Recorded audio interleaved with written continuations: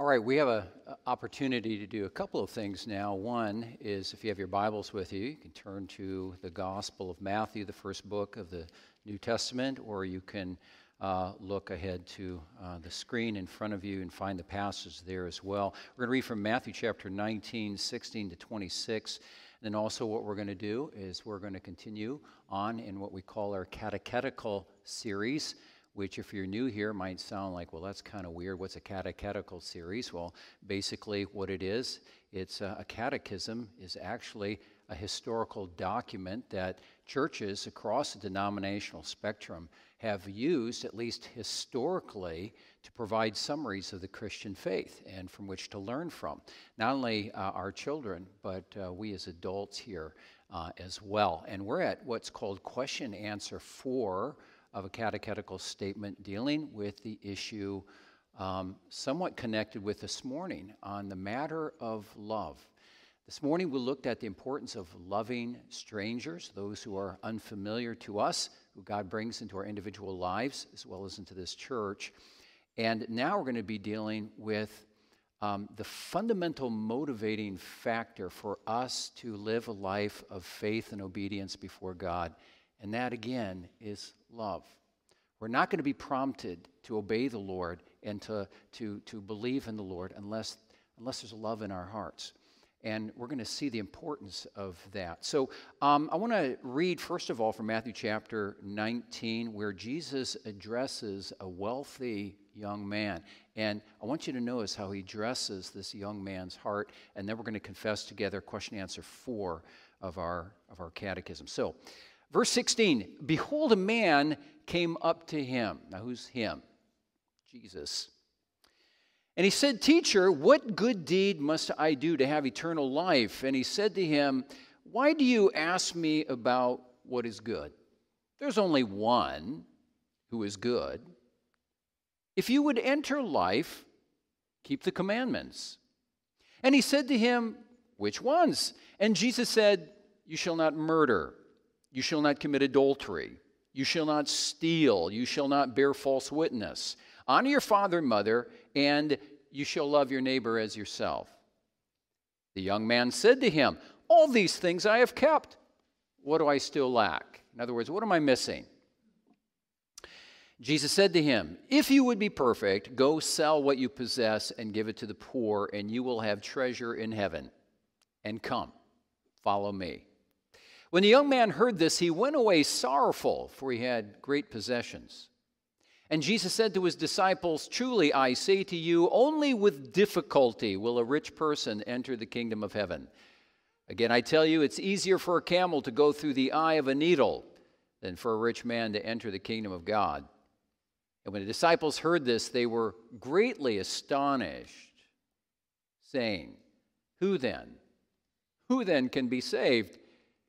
And Jesus looked at them and he said, with man, this is impossible, but with God, all things are possible. Now the story moves on. We're going to end it right at that point. I want to draw your attention to question answer 4 now. The question is this: what does the law of God require of us? Now, if you're here, well, that was 2 weeks ago in the afternoon service, we looked at the question, how do we come to know our sin? And the answer is, the law of God tells me. Now, catechisms follow certain trains of thought, and this one does as well. So we know our sin and our disobedience by means of not evaluating ourselves, but on basis of an objective standard, namely the law of God. The natural question then is, what does the law require of us? And let's say together, Christ teaches us this in a summary in Matthew 22. You shall love the Lord your God with all your heart and with all your soul and with all your mind. This is the great and first commandment, and the second is like it. You shall love your neighbor as yourself. On these 2 commandments depend all the law and the prophets. Think about that. For many, many years, decades, indeed centuries, Christians have been confessing these catechetical words, which actually come right out of the Bible, right? Matthew chapter 22. This is a reflection of what we call the summary of the law of God, that we are to love God with all our being and our neighbor as ourselves. We're going to look at the importance of something as simple as love. You know, as parents, when we train our children, I hope that we train our children at the earliest of years the importance of loving the Lord. I hope from the earliest years of our children's lives, we want to cultivate this. We want to cultivate a heart for the Lord, because the Lord is a personal God. You know, a lot of people just view, and I've worked with many people outside the faith who are coming to the Christian faith. Many people in the world just have this concept of God as this supreme deity out there who's full of power and he controls everything in the world. That's their idea, but there's no personal understanding of God. When we raise our children in a Christian context, we want to cultivate in them a love for the Lord. That's why we teach them the Bible. That's how we teach them to pray. We teach them to put their hands together when little, and you pray to God now, because God is a personal God, and you're his child, and he will listen to you. And, you know, we put them to bed. We teach them little prayers, right? Because we want them to cultivate that relationship with God. It would be a terrible thing as a parent if we would simply teach our children, you know what, God is up in heaven, and you need to obey. Which is true. They need to obey. We all need to obey. But you see, if you're really going to obey the Lord in the way that you need to, it first begins here. Otherwise, the faith just becomes a matter of rules and regulations. We want a heart of warmth toward God, because when your heart is right, it's like in marriage, you know, when you're really in love, you really want to please your spouse, don't you? It's the same thing in our covenant with God, in our marriage with God. We want to, in every one of us, including our children, we want to cultivate a heart for the Lord, because when that happens, then these commandments naturally come into place. What we find in our story here this morning, or this afternoon, with this man, is that Jesus is, I want you to notice that Jesus is addressing this man's heart. And he's getting at issues of the heart with this young man, because Jesus can see something that we cannot see. He can look into the human heart, and he can see what's missing. Now, for the sake of time, let's get into the story. We have this young man who the Bible says is rich. That's usually the first thing that comes out at us. He's a wealthy young man. Usually think of a wealthy man being an older man, right? He's been working his whole life, maybe developing a business or whatever. No, he's young. Maybe he's inherited the money. We don't know. But he's wealthy. But what's interesting is that when you begin the story, this man is not only wealthy, but he's religious. He's not only rich, but he's religious. And why do I say he's religious? Because you notice the question that he poses to Jesus. What good must I do to receive eternal life? To enter into eternal life? A non-religious person wouldn't ask that kind of question. A non-religious person couldn't care less how he inherits eternal life, because he probably doesn't even believe in eternal life. A non-religious person probably thinks, I die, I'm buried 6 feet in the ground or whatever, or I'm cremated, and that's it. But this man has a spiritual disposition, at least a religious disposition, and so he asked Jesus, what good must I do? That's a religious question. Like a lot of people today who would say, I'm spiritual, but I just don't go to a church. Or I have a bit of religion in me, but I just don't belong to an institutional church. You know, they have kind of a low-view church, right?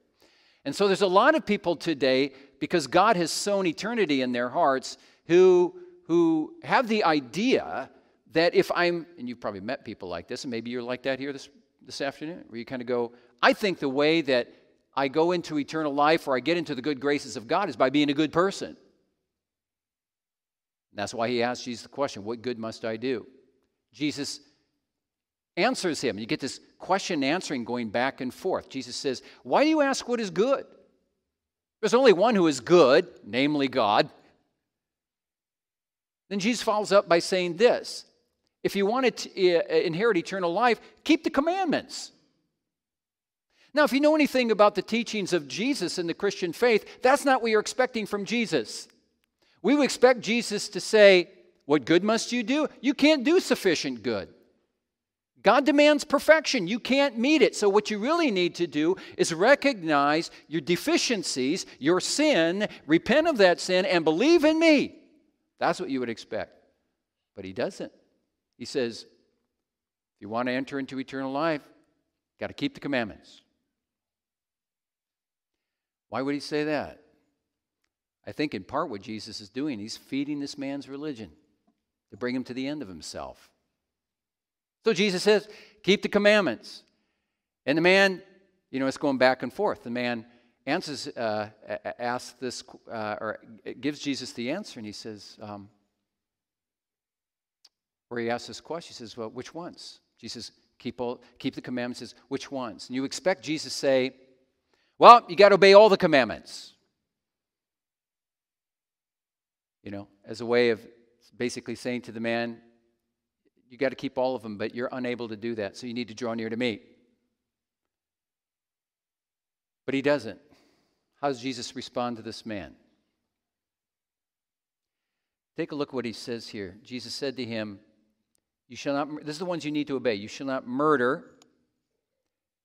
You shall not commit adultery. You shall not steal. You shall not bear false witness. Honor your father and mother, and you shall love your neighbor as yourself.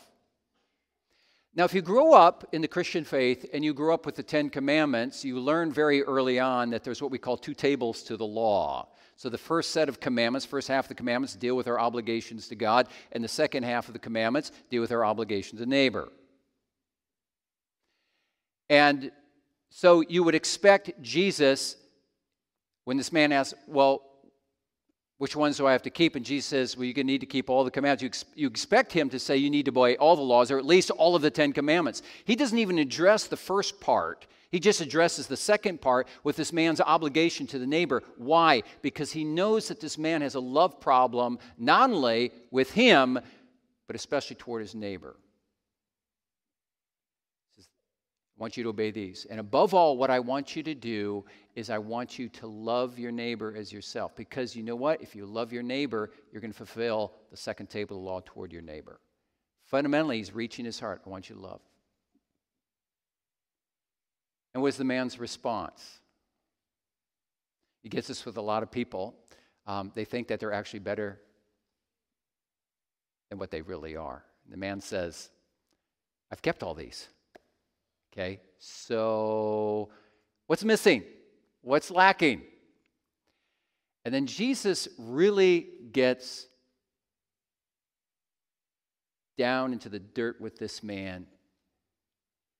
And he really peers into this man's heart.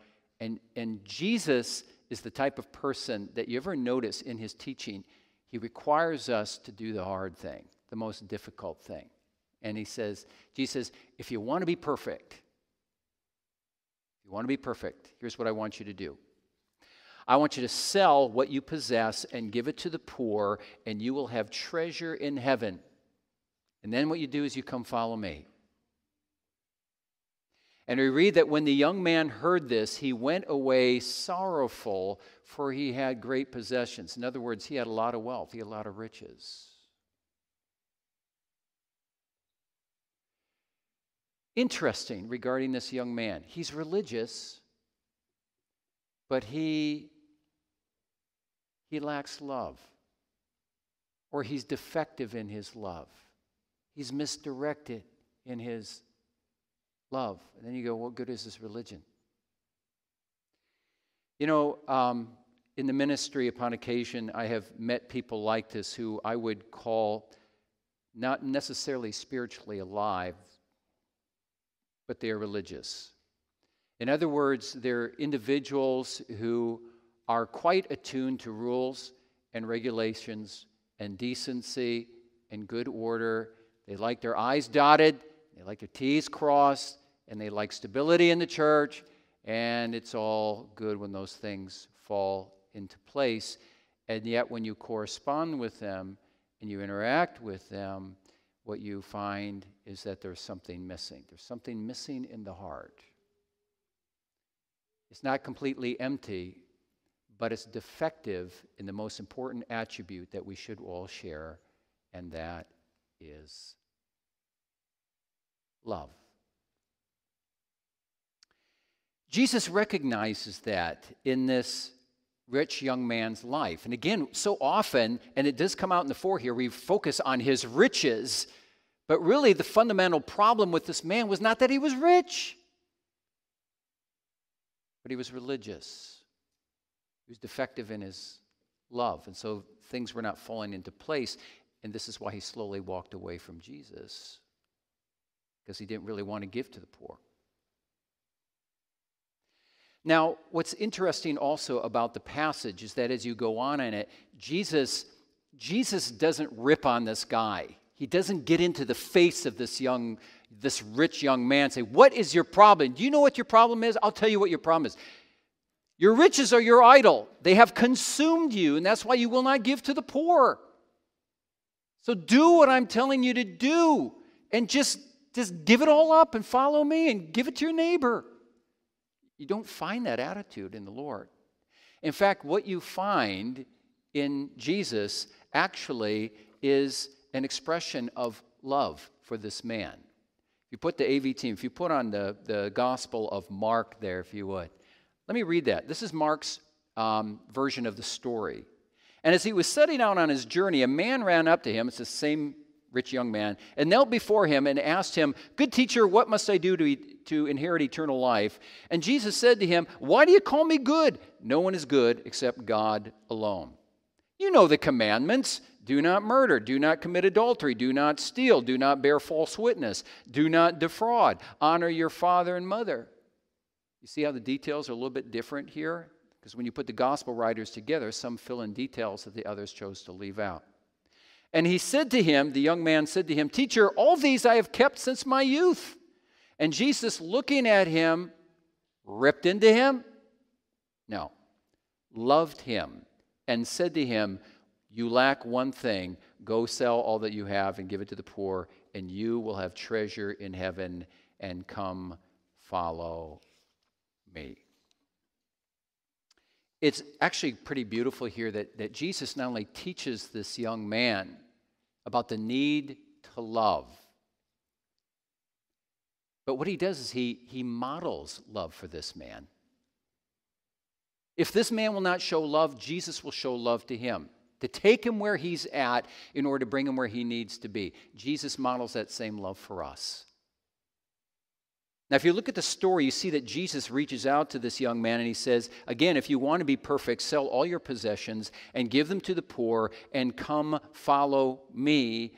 But as we've seen, this man couldn't do it. And, you know, as you look at a story like this, there's a reason why these kinds of stories are in the Bible, because the intent of the Scriptures is to help us see that we are more like this wealthy young man than probably what we'd like to admit. Imagine, if you would, if you were wealthy. Maybe you are. Maybe, I assume most of us are not. Maybe we're middle class. We're pretty rich compared to most people in the world, but as far as our culture is concerned, we're pretty middle class. Imagine if you had $3 million in the bank. And imagine if Jesus came to you and he said, I want you to do the hard thing. I want you to take out the $3 million out of your bank account. I want you to clean it out. I don't want you to leave a penny in there. And I want to have you give it to the Mennonite Central Committee. Or maybe the Love Pathway Fund. Or the Love Abbotsford Fund of the church. Give all $3 million away. And what I want you to do then is I want you to come follow me. Don't worry about where your next dollar is going to come from.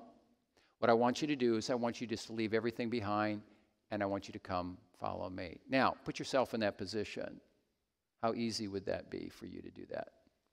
I would dare say we'd realize, well, Jesus does require it of me, but I think we'd probably start making up a few excuses, right? Okay, well, can I keep just a little bit? I need to live on that. I mean, really, you know, and I'd be glad to give. If you really require me, you know, $1 million maybe, leave the 2 or 3 million, and you know, the other 2 million in place, maybe, you know. You see, Jesus requires everything. And what he's really requiring of this rich young ruler is basically death to self. But this man was unwilling. And you notice in the story, when the young man heard this from Jesus, he went away sorrowful, for he had great possessions. I want you to think about something. Although the text is not clear, it could very well be that this man also went away sorrowful because he knew deep down in his heart that Jesus was right. But he simply could not, would not give it up. I want to end with a simple thought. How easy it is in the Christian life to be religious but loveless. How easy it is to abide by certain rules and regulations while at the same time being defective in love. Or maybe think about this. How easy it is to love, but to love the wrong things or to love in a wrong way. Now you think about this man, in a sense, maybe we would say he was not loveless, but he was in love with the wrong things. Obviously, he was in love more with his riches than Jesus. He was more in love with his riches than he was his neighbor.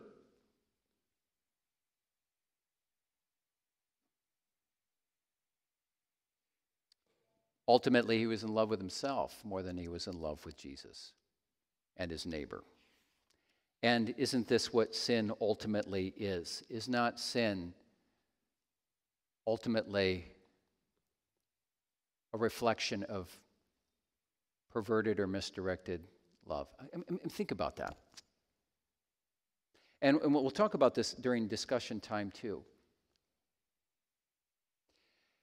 If you and I loved the Lord and we loved our poor neighbor in a proper way, I think we would find, as regarding the Ten Commandments, while we would never obey them perfectly, I think we'd be more consistent in fulfilling the obligations of the first table of the law and the second table of the law if this is in the right place. But if it's not, we find ourselves tripping over each other, tripping over ourselves time and time again. It's all a matter of the heart, issues of perverted love. And where does perverted love, misdirected love, lead us? There's a wonderful and perceptive quote by a man named Tim Keller, if you'll put that on the screen, please. He writes this: "Sin is building your life's meaning on anything more than God." I often refer to Augustine's description of sin